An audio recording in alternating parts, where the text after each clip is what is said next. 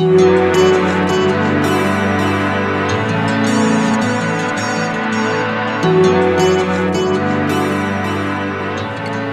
everybody. I'm Scott. Hello, I'm Julie. And this is a Good Story is Hard to Find podcast, where two Catholic friends talk about the books and movies they love and the traces of the one reality that lie below the surface. And it's road trip time. Trip. Summer. All summer. It is summer. We ought to go fishing. And nothing will happen while we're going fishing. I don't feel like fishing. Let's just raise some hell. All right. Sounds good. Okay. All right. Thelma and Louise. Starring Susan Sarandon, Gina Davis, and directed by Ridley Scott. In 1991, this was released. Had you seen it before? Yes. So at some point, I'm guessing I rented the VHS tape back then. But yeah, I hadn't seen it since then. Okay. Yeah, and this is like one of those movies that sticks with everybody. It's kind of like a watershed film or something. It's a movie that comes up in conversation sometimes. It's a cultural touchstone, I think. Yeah, yeah. And I had deliberately not seen it because, practically the minute it came out, everybody knew about the ending of the movie. Mm-hmm. And it was violent, and I didn't care for the whole idea of it. Mm-hmm. And then in these movie groups that I would do in the senior communities, there was a guy who was a true hardcore movie lover, and he requested it. And so I bit the bullet and did it. And I was like, this is an amazing movie. So much in it, and it really does show how well Ridley Scott can direct. A lot of the time. Not all the time. When he's not directing Aliens. When he's not directing prequels to Alien. Right. Yeah. Yeah. Such a wide range of different types of films he's made. Mm-hmm. Yeah. Yeah, so he directed Alien and... what's the name Prometheus? of the... Prometheus, yeah. Prometheus was a prequel, but then... the Blade Runner. Sorry, that's the one I was looking for, right? You're looking for good movies. Sorry. Yeah, so I mean, that's how I know him, because I'm a science fiction-ish person. And then, but yeah, gosh, he's directed just a bunch of different things. And was what surprised me about Thelma and Louise, really, because I also knew of him from Alien and Blade Runner. And that was pretty much it. I had seen Matchstick Men, which I really like, which is set in the real world, a more normal movie about con men and some movies like that. But I hadn't really thought about his range and the sorts of movies that interested him. And I don't know. This movie was interesting for not only its excellence, but for some of the big themes in it. And also society's understanding of those big themes, which I think is misdirected. So I thought, interesting. Mm-hmm. Today we're looking at a time period which is just like Thelma and Louise all the time, I feel like, in a lot of ways. It's just people who don't know what to do, so they're doing something, and it's often with terrible decisions being made. Maybe I'm thinking of public policy and Russia and Ukraine, and I don't know. Mm-hmm. I feel like I'm in a chaotic time, and they're going through a chaotic time in their movie. So it just seemed appropriate to me in some way. Well, good. I liked it. I was listening a little bit. I listened to an interview of Susan Sarandon and Gina Davis. It was like the 25th anniversary of it. Oh. They were talking about, this part was funny. This part was. I didn't find any of it really funny. I don't know if you did. So some of it said, that it was lighthearted, and I guess in spots it was, but I felt like it was serious all the way through. I wasn't really laughing, which So I guess people have different types of senses of humor, but. There were some light moments in it, but it was, it's an intense movie, really. Yeah, there were touches of humor, I guess, and I think maybe some things were intended to be funnier than they might have seemed to me. Like there's a part with a state trooper toward the end. Yeah, I just felt sorry for the state trooper. Yeah, I felt sorry for him too, and but yeah, he was like, really tough one moment, and then just fell apart. Yeah, I didn't find that hilarious. Right. But I think some of that is supposed to be funny. I think Yep. some of the stuff with the truck driver, which we are totally going to talk about, I think that's supposed to be really funny. Yeah. But see, in the middle of the funniness, even in that scene, there are serious things being said and wound through it. So Yeah. I think the lightness is just there to kind of keep it from being a total downer the whole time. Sure. Yep. You know, Right. and Thelma and Louise are just, their dynamic is kind of that way. Sometimes it's light and fun, and sometimes it's like, what did you just do? Mm-hmm. Yeah. Thelma is, yeah, Gina Davis is Thelma. Right. Okay. That's correct. Yep. I kept getting confused who had whose name. But not for any reason to do with the movie, just my own confusion. But yeah. Anyway. Yeah. Yeah. So how should we proceed talking about it? You want to summarize it? Yes. Okay. So Susan Sarandon plays Louise, who's a waitress at a diner, and she is friends with Thelma, who is played by Gina Davis, who's younger than she is, and is a housewife. And it doesn't look like she's a very good housewife. And her husband is a huge jerk. And so their marriage is kind of a disaster. You see that first off. And they're just going to go on a road trip go away for the weekend. Somebody has a house in the mountains that he's able to lend them for a little while. And they're going to go fishing and just get away from it all. And as they're on their way, a tragic thing happens that makes them, sets them on a path that turns them into outlaws. I'm just, I think most people have heard enough about the movie. Is that telling too much? No, I don't think so. But what it is, yeah, go ahead. The movie is really about Thelma and Louise and their life as outlaws, really. Right. And that first moment that shifts them to that, I think, is very commonly known, I would say. And so, yeah, so it is about Thelma and Louise and their dynamic together as friends.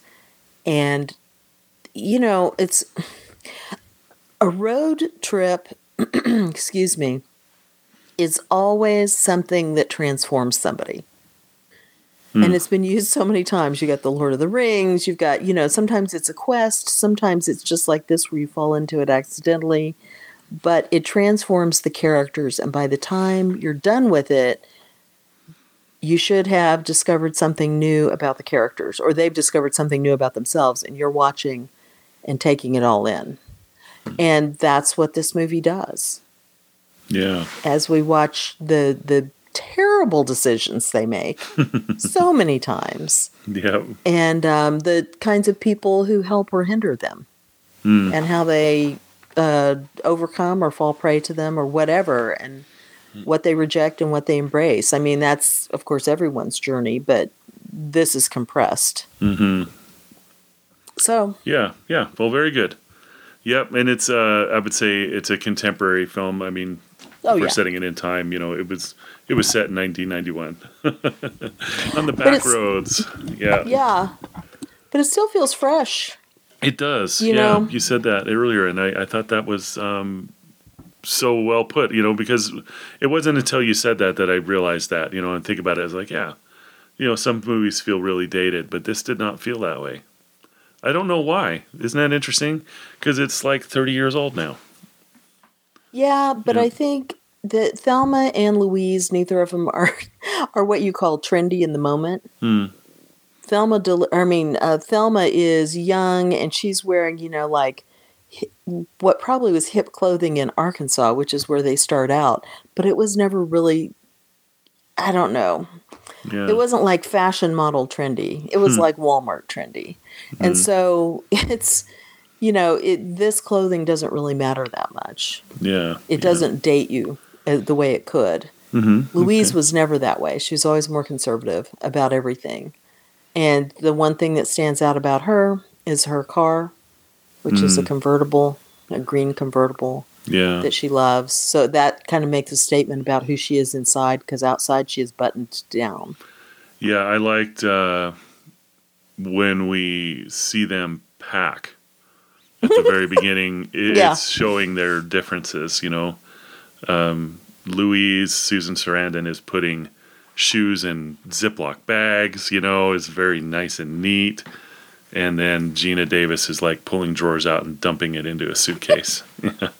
While she's And also eating tosses a gun in her bag. well, in case we need protection. Well, and while she's eating frozen candy bars from the freezer. Yes. I mean, she's clearly so immature. Yes. Yeah.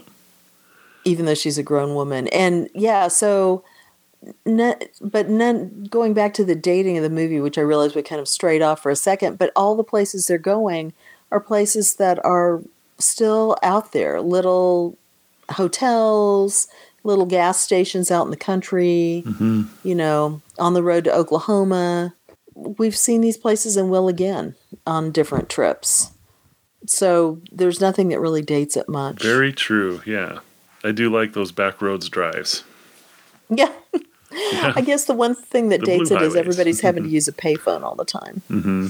Yeah. There's no smartphones or anything. That is something else too. I guess that does date it a little bit, but maybe somebody who isn't used to a world without cell phones would think, why don't they just call each other and straighten some of this stuff out? But no, you can't. You can't. So you got to wait till you find yourself a payphone. Yeah. Yeah, and that's how it used to be. Yeah, and it's not that long ago either. 1991. That's fun. I know. Mm-hmm. It's 30 years old. This movie. Yeah, the world's changed quickly, hasn't it? Boy, has it. Yeah, and not long before this, we didn't have Brad Pitt. Well, that was a dark time. But luckily, this movie brought him to everyone's attention. Yes. Mm-hmm. Even though he had a small part, he's so memorable that I have done this movie in the seniors communities, as I was saying, and the 80-year-old ladies in there are going, "That's the one with that blonde guy, Brad Pitt. Oh my gosh, I can't wait to see that movie again."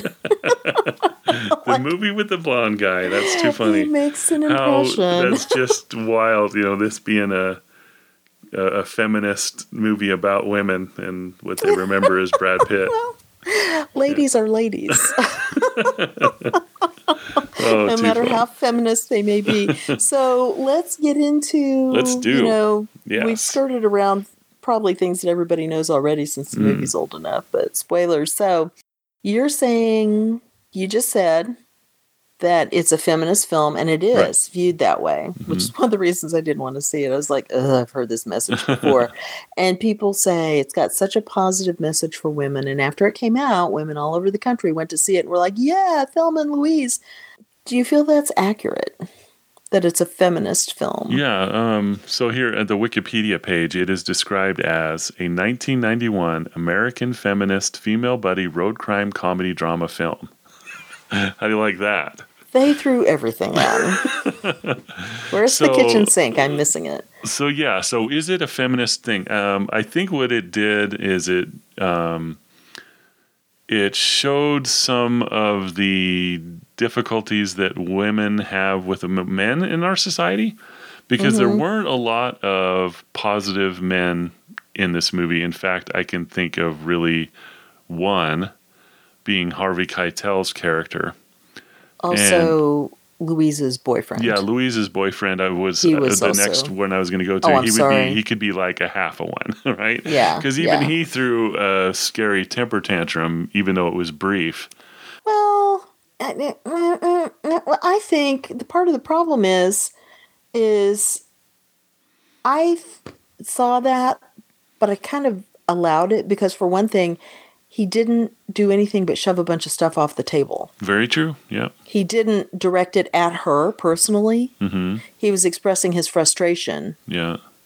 And she was out of there, which maybe gave me a feeling that maybe it had happened before or something like that. She was like, I am leaving. I'm not even going to put up with this right now. So, but she stayed the whole night there. she did. She sure did. Yep. Well, I think for her, character and how she deals with men, you have to go much further back to the often brought up but never described experience in Texas. Right. Clearly, she'd been raped. Mm-hmm. Clearly, she'd been ignored. Yeah. Clearly, she'd been treated as the person who brought on what happened to her. Right. And that affected her so much that she couldn't give her boyfriend,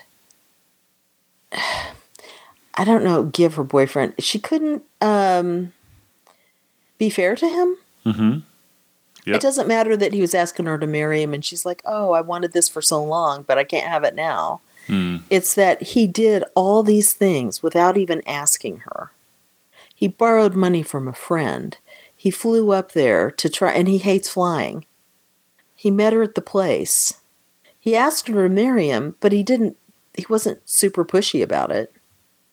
He just was like, here I am. I love you and I want you and all this stuff.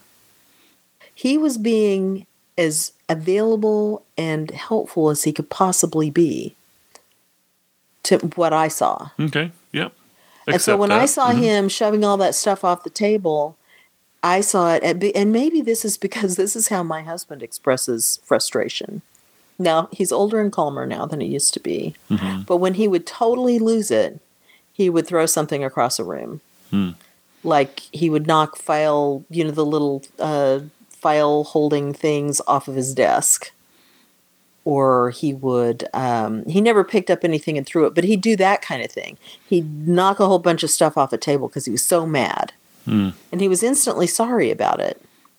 But that was his expression of being angry. So I just looked at that and went, that's exactly what Tom did. And he never acted in any way threatening to me or anything else. You just knew he was super pissed. And it'd be like, I don't know, I don't throw things like that. But I slammed drawers in the kitchen. And cabinets. No. Yeah, and I do similar things too. Yeah, so I think what I was doing, I was reading more into her reaction to him as like reading that there was something else in there. But you're right, her reaction is steeped in the things that happened to her in Texas. Yeah, and maybe he's like that, but she never acted like, oh, and he's just as bad as your husband to Thelma. No, not at all. I mean, she went to him when she was in trouble, all the things. And so, and it doesn't mean that maybe she hadn't seen that before. You could be absolutely right. I just looked at that and went, that's how she acts around. That's why she's so hostile to, and rightfully so, to the guy who was attacking Thelma. Yeah. But they were walking, as she said, they were walking away. He called her a bitch, and that bitch word is the one. Oh, I'm sorry, we just lost our clean rating. It's a quote from the movie, but he said that to her, and that's when she shot him. So who knows when she'd been called that, but that word was a real trigger. And so I just looked at all that as after we saw that original thing and her refusing to even tell Thelma what happened. And Thelma would be the most sympathetic person in the world, but she couldn't let any of it out because it had been so awful. Yeah, right. So on the question of feminism, if we even give you, so that, there are two good men in there, the rest of them are not. And it's sort of a parade of men behaving badly and the women having to deal with that. So it was showing us the way that women are mistreated by men, and in that way, I would say that it's a feminist film. In that's what its perspective was. Yeah, and I agree. It definitely has feminist elements like that. How women are treated by certain types of men and what it does to them. You just nailed it. But I would say, ultimately, it's a statement about power. Okay. What does... And so... I've got two things I'm vacillating between, but basically the power from the beginning of the movie to the end of the movie, Thelma and Louise have taken power into their own hands. Mm-hmm. But it doesn't empower them. There's still violence. They're still having to escape. Mm-hmm.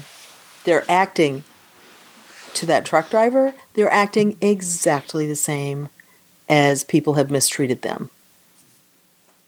Yeah, I would agree. Mm-hmm. It doesn't mean he wasn't a huge jerk. Right. But the way they treated him was bullying and violent and mean-spirited. Because they felt they had the right to do it because they were so aggrieved. Right. So it's funny because when Susan Sarandon originally read the script and did the movie, she felt like it was really just about like a Butch Cassidy and the Sundance Kid type story. She saw it as Except with Women. Two outlaws on the run. I see that connection too, especially the end. Yeah. Yeah. Right. And because Butch Cassidy and the Sundance Kid really downplays whatever they did that caused the law to be on their tail. Right. This we see much more of the nitty gritty of what's going on.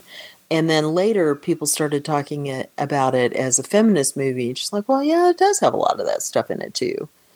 So.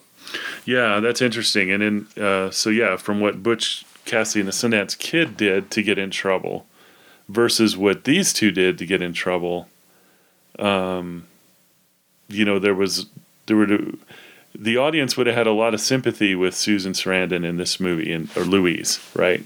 Yeah. And what she did. And then there was, after that happened, there was, okay, well, we can go to the police, but there was zero trust that they would make it through that, with anybody listening to their story and things. And again, that might be from what Susan Sarandon went through in Texas.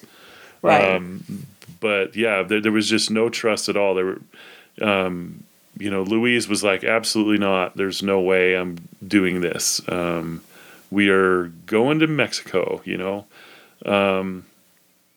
yeah, and I just, so it's really interesting on the power. Yeah. So then they took power into their own hands. That's what Louise did. She was making the decisions based on what kept her in control. And that's a super good point. And very gradually what you see happening is as they make one misstep after another, you're still on their side. They're still sympathetic characters who you like. And so until up to the point when JD, aka Brad Pitt, steals all that money. And then Louise falls apart because her whole identity is based around being in control. We see that look at the apartment. Yeah. Before she leaves her apartment, she's washed and dried the glass. I mean, everything is just held down. And this has taken away any kind of control she's got, and she loses it. And that's when Thelma takes charge because she's got to do something. Now, Thelma being in charge is problematic because Thelma is just... It is.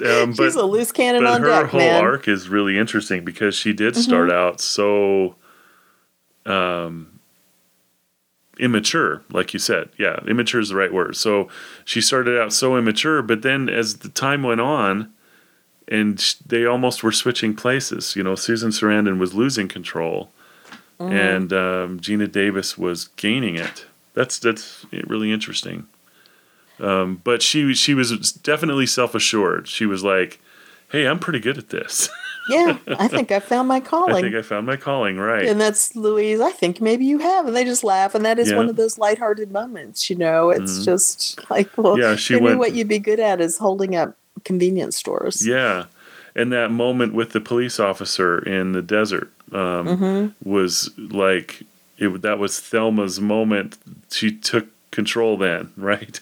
Because they were in trouble, and he had Louise in the car, and this wasn't gonna end well. And rather than sitting there and whimper, which is what she probably would have done just a few days before, she just went over there and took care of it,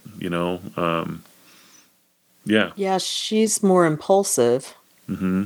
but once her impulses are directed, and really, in a sense, JD's the one who directed her impulses Yeah. by Maybe. describing, here's how you rob a store or a Yeah. bank. That was probably the moment of her change right there.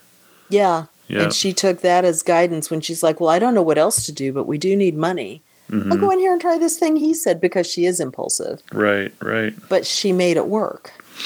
Mm-hmm. And once it worked once, like you say, she just starts gaining in self-confidence. And because she's willing to just go with the roll with the punches in a way that Louise has a harder time doing, she winds up directing a lot of what they do. And not in a bossy way, just in having the ideas about where to go or what to do.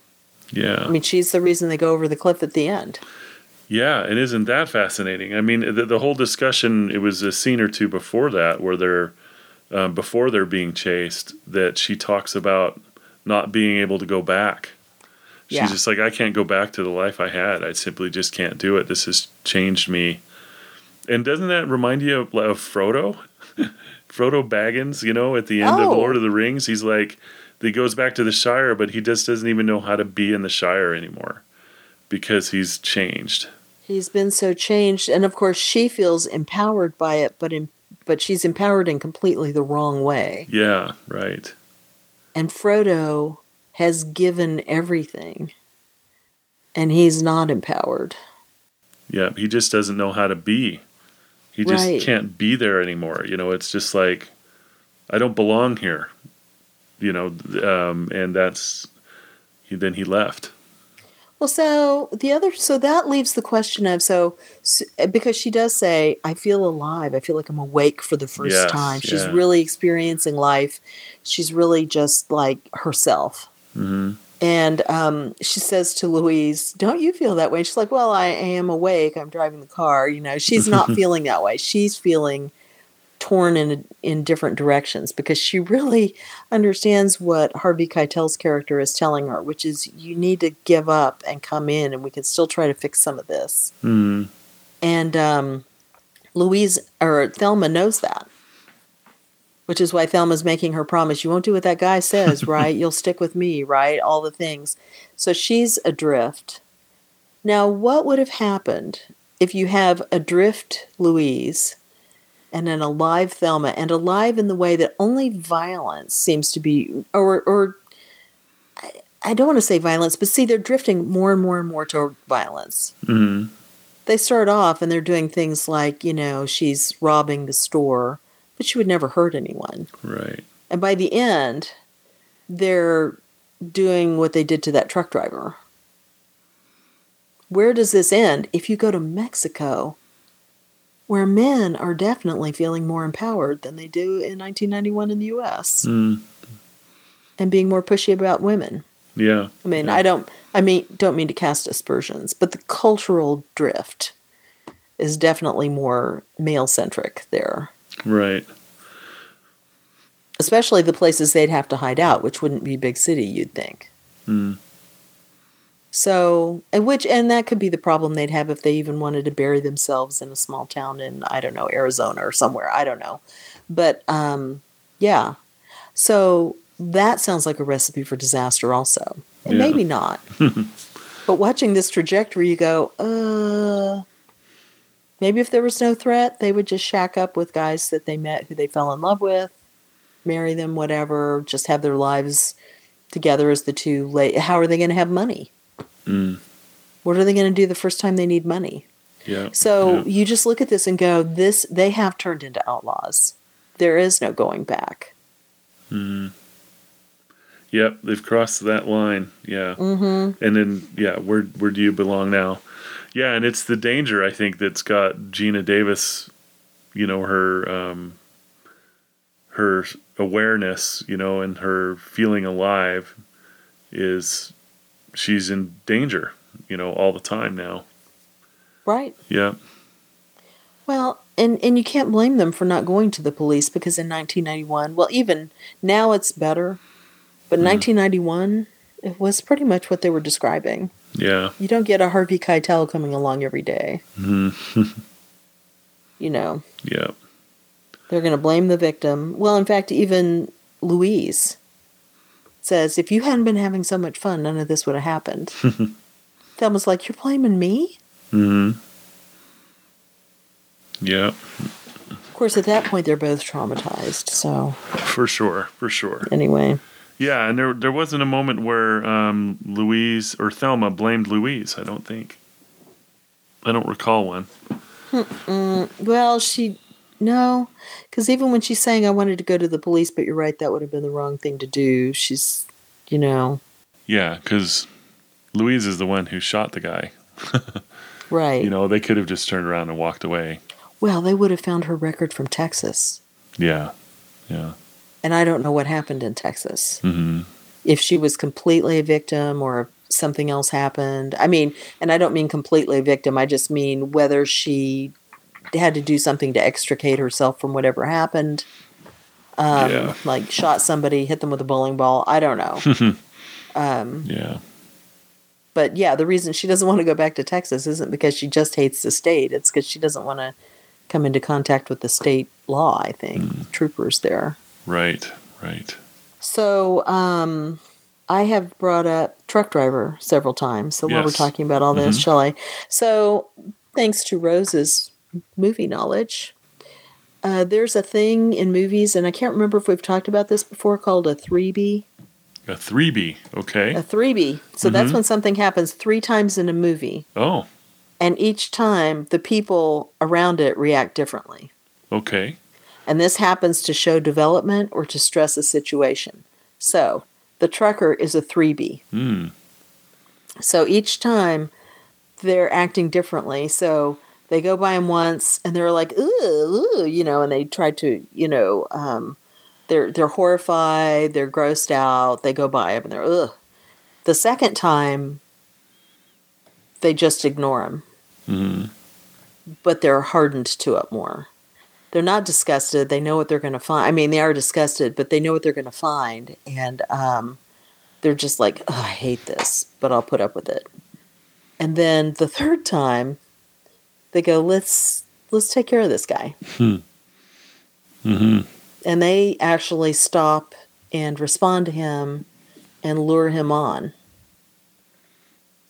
So they deliberately entrap him. And they give him they talk to him. And what's interesting is he doesn't understand at all because he's not a big thinker. He has one thing on his mind. I love that when he's getting out of the cab, he takes off his wedding ring like that would make a difference. Oh, you're married. Yeah. We won't do it. And he can't believe how lucky he is, I'm sure. Yeah. And so all he can think about is the one thing, which is, great, where are we going to get it on? And he's not smooth.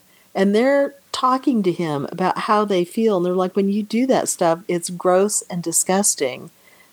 And stop and think. Every woman is someone's mother, sister, or wife. And that is one of the touchstone moments in the whole movie. Because everybody watching that movie, from whatever attitude they've had about the whole thing, needs to take that away from it, right? Yeah. The next time they see somebody on the TV news who's been attacked, the next time that it happens to someone they know or whatever, they need to remember that. Or if you're I don't know, if you're a man, I always assume most men aren't like this. So, but everybody should keep that in mind. And so he doesn't listen at all. Yeah. So then they're so frustrated and they take total control. They shoot out all his tires, which is bad enough, and then they blow the truck up. Yep. And blowing that truck up, that's the line. I mean, everything they're doing with the trucker is going over the line, but when they blow that truck up, that's the declaration. We're outlaws. Yeah. And there is no good ending anymore. They've just taken that away. Yeah, that's interesting. But you're right. The truck driver wasn't listening at all to what they were saying. It wasn't sinking in at all. But I love that line that you said. The being a touchstone of the movie. Remembering that women are, just remembering that who women are, that, they're somebody's mom, somebody's sister, somebody's wife, And they're people. They are, yeah. They're not just an object. Mm-hmm. And so the truck driver and I can't remember who the guy is at the beginning, but the rapist, the would-be rapist at the beginning, mm-hmm. Harlan. Right. No, is that Harlan? Yeah, it was anyway, Harlan. Yep. They both are just thinking of the women as things, objects of their desire. And neither of them listens. They're only thinking about what they want. So at the end, that talking, you don't know if the truck driver had actually listened. If that would have done anything, I doubt it. Mm-hmm. Because they deliberately picked someone who wasn't like that. Who wouldn't listen. Mm. She could have talked to Harvey Keitel on the phone all day long about that stuff, and he'd have been going, I hear you. But it was their statement. It's the statement they were making to everybody who was like that. The first one was desperation. The last one was deliberate. Mm. And I think that's where the people watching the movie who talk about it being empowering, I think that's what they're talking about. But they're not taking control of their own destiny. Well, they are in that sense that they're saying goodbye to the civilized world. They're a law unto themselves now. Yeah, that's something. But they can't, mm-hmm. They've cut themselves off from everyone at mm-hmm. that point. Yeah. Another movie that this made me think about that we've watched on this podcast is Hell and High Water. Yeah. It just reminded me of it, but that one was brothers. And then this one is, female friends. Mm-hmm. But it's interesting contrast between those two as well. But you're right. I mean, for them, there was also this line crossing, and one of the brothers was crossed it way too far and kind of drug his brother along in a way. Right. When he went too far. Right. But yeah, I don't know what the point of bringing that up. It's just a similarity.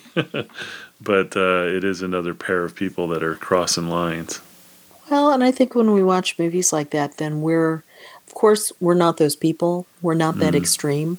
Yeah. It's a story, and mm-hmm. it's extreme for a reason. Mm-hmm. But it does make you stop and take some of those things into your own life. When is it okay to steal from a big company, mm-hmm. like a bank? Yeah. Who didn't do anything illegal. What they did wasn't really maybe ethical, but it wasn't illegal. That's the hell or high water. Mm-hmm.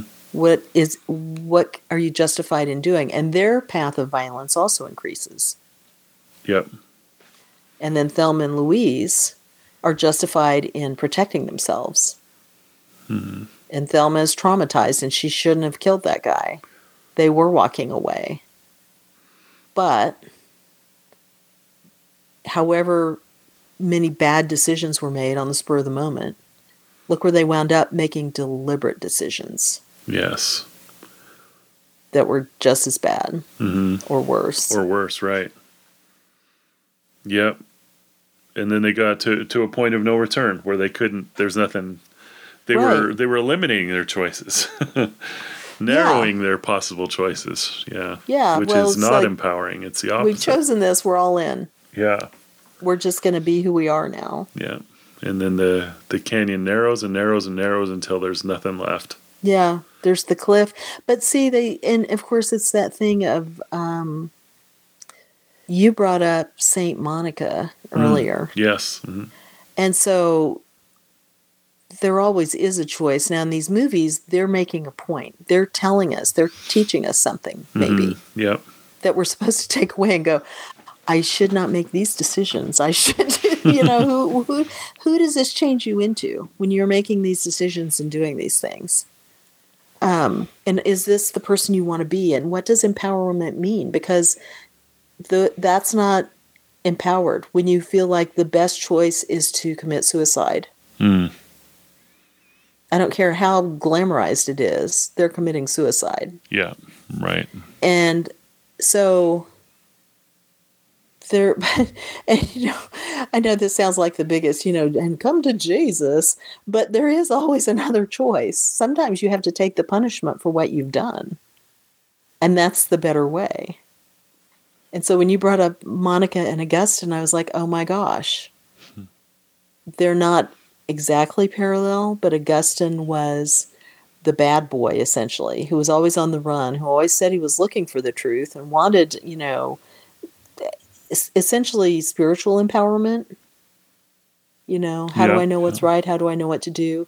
But he Mm-hmm. was always choosing the wrong thing and living the wrong way and doing all the wrong stuff. And then you have Monica, his mother, who was following him from place to place. And of course, you could look at that as the world's biggest nag, but she's the world's biggest loving mother who never gives up, Mm-hmm. who eventually it works. Yeah. Well, yeah. Saint Monica. I mean, we said a prayer at the beginning, right before we were doing this, which is just about her. She perseveringly pursued her wayward son, and not with wild threats, but with prayerful cries to heaven. And the fact that these two didn't have any of that guidance is, it's telling. So, there was nobody there telling them that, hey, you are narrowing your choices.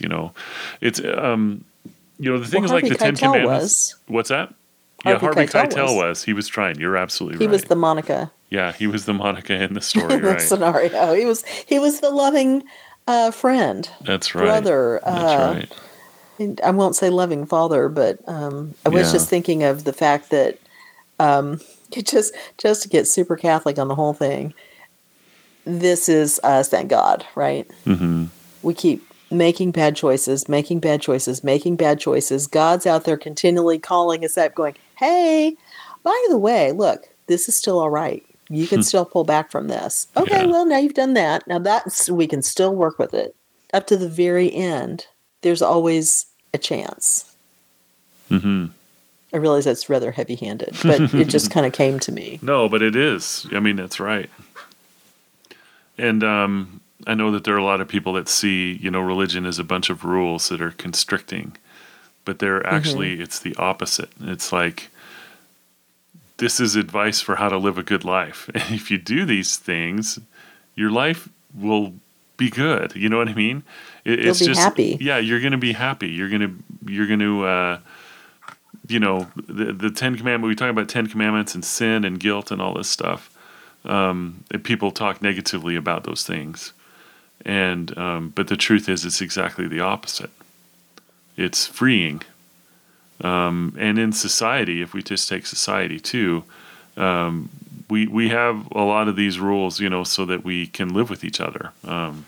So we don't break them so that for the goodness of everybody, not because that's constricting to us. And I think that is a misunderstood thing about power as well, amongst men and women, I would say.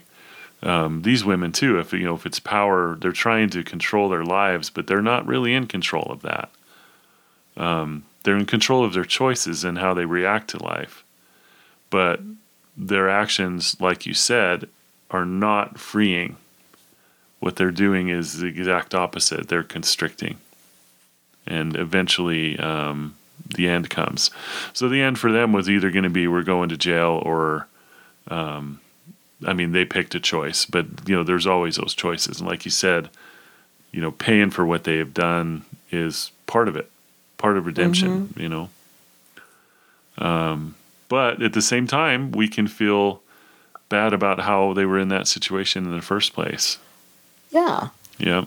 We can. And I would say today there's much more of an understanding 30 years later, and this movie is probably a big part of kind of waking people up to that. I think so too. I think that's probably why it was a touchstone. Yeah. Yeah. That you don't blame the victim.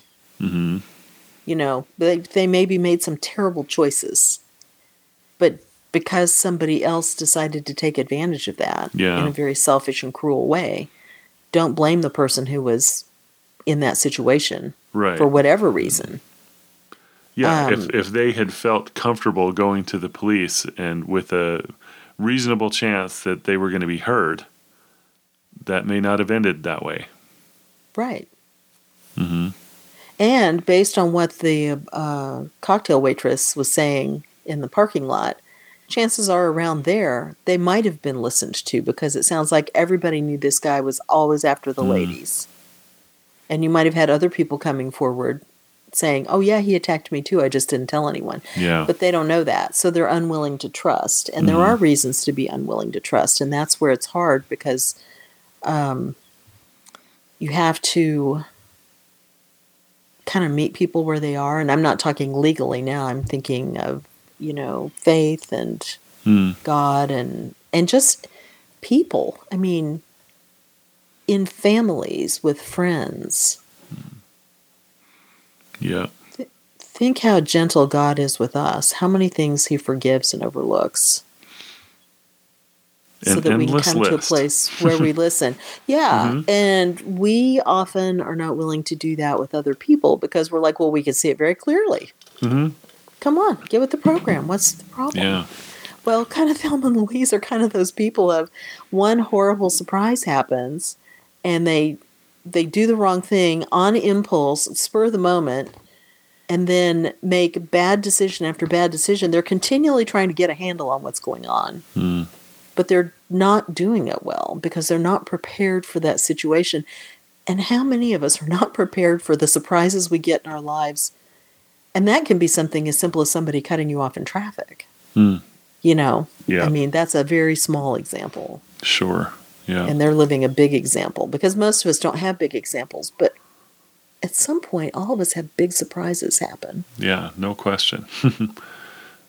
So true. I mean, that's absolutely so. And it's, And how we react. I mean, that's what formation of conscience is, right?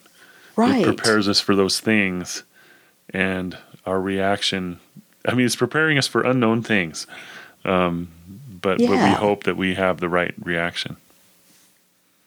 All those little decisions day after day after day are the ones that sink in and become the bedrock. Right. Yeah. Yeah. Absolutely right. Well, I'm certainly crossing my fingers hoping for it.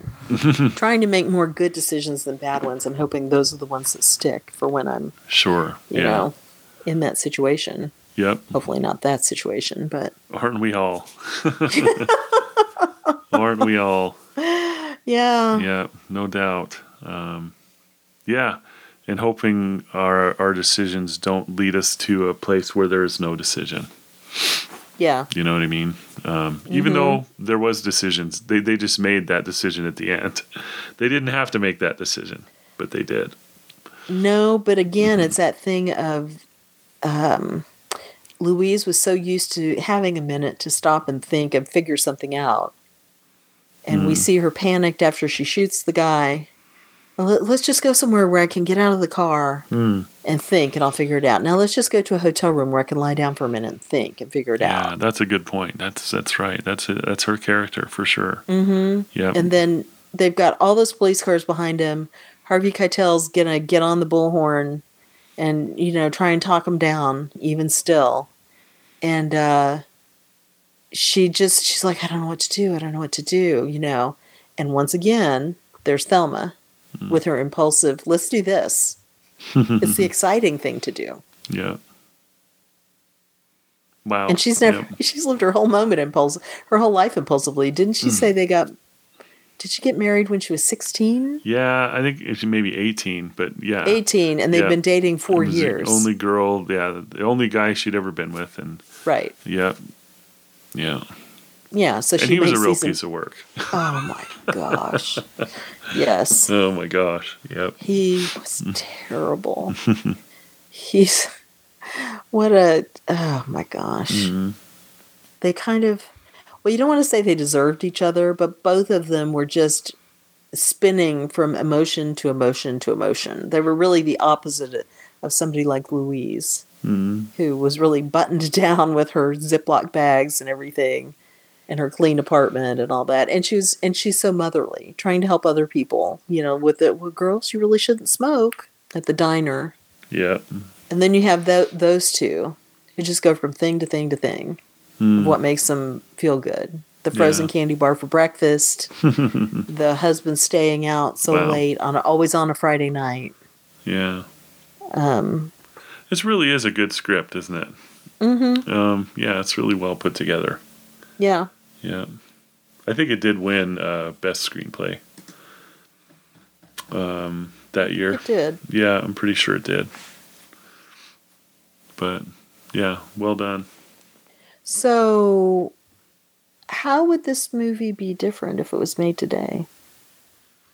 That's a good question. It's 30 years old. Yeah, it's 30 years old. What would be different?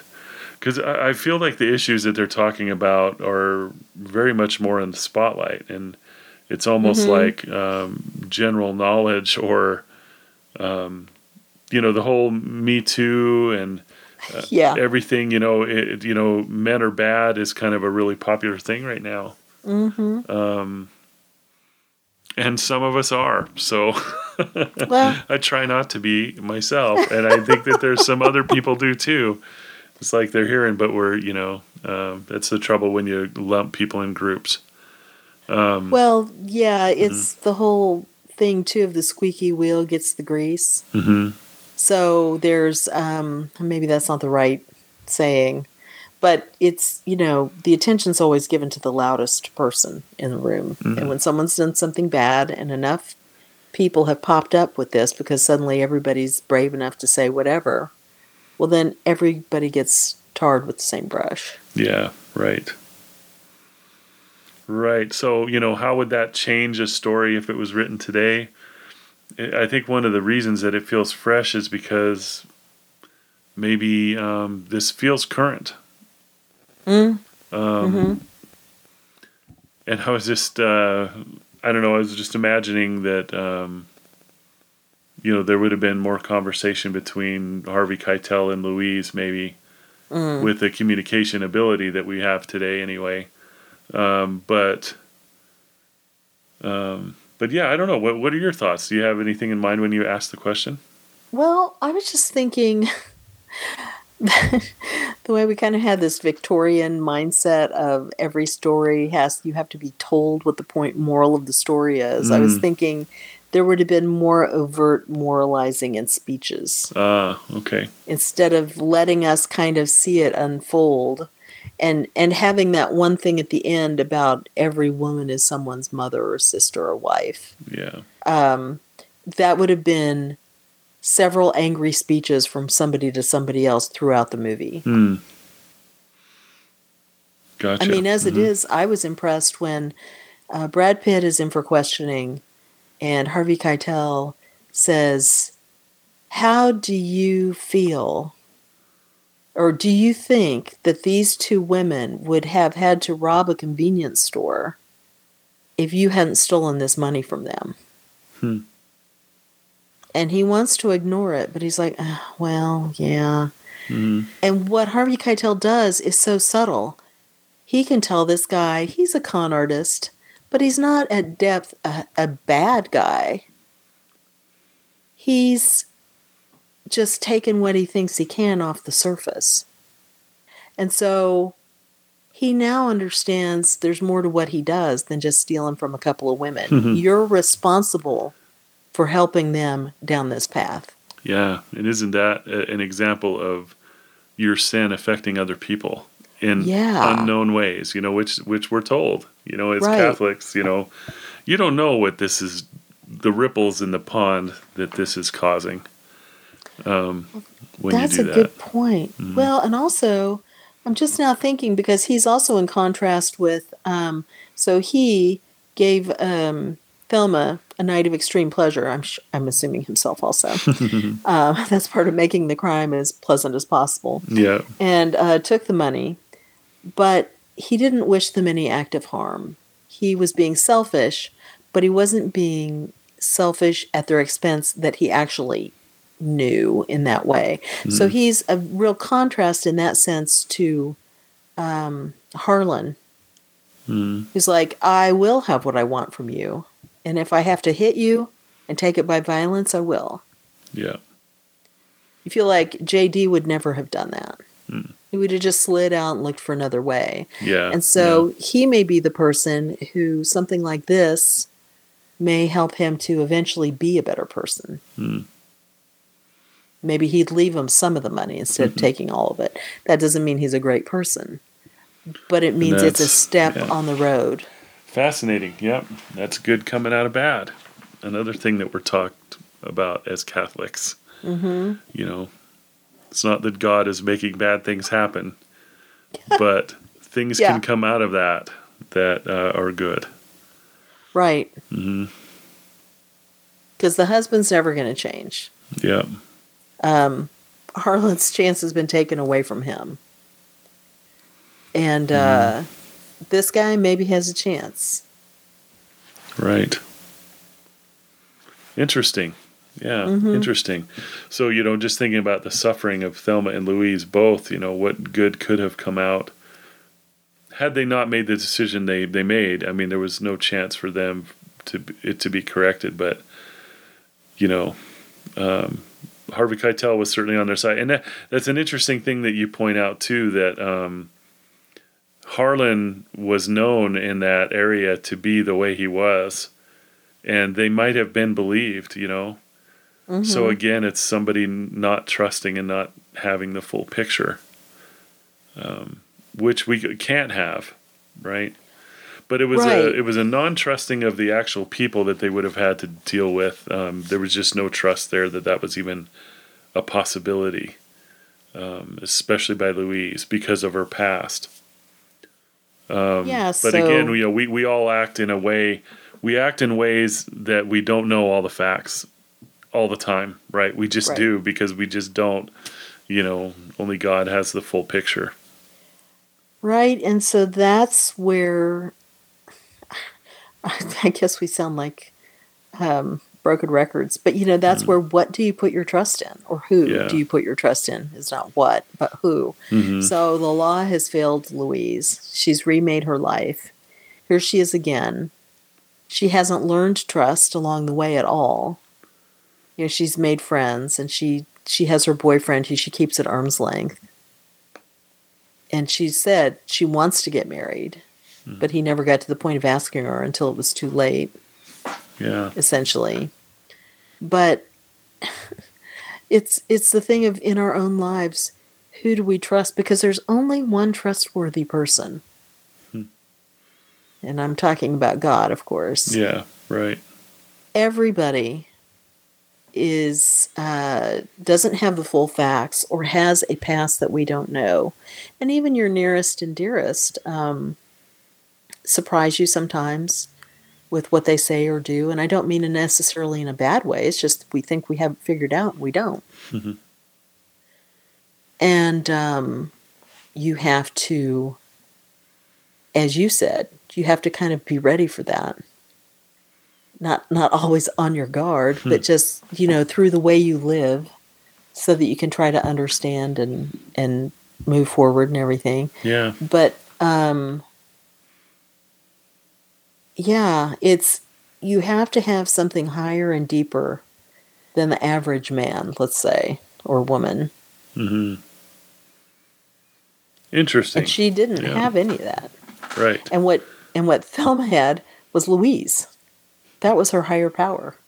The older, smarter woman, Yeah. with the car, not hampered by the jerk husband. Yeah, she was a role model for sure. Yeah. Very interesting. So, I don't know if you want to talk a little bit about our next movie and how you said that there's a connection here, and what we're going to talk about. So we are going to switch up our schedule a little bit in order to do a movie that I think is a really interesting one to contrast and compare with this, and that is, I think it was from the 1950s, Gentlemen Prefer Blondes, which is a musical starring Jane Russell and Marilyn Monroe.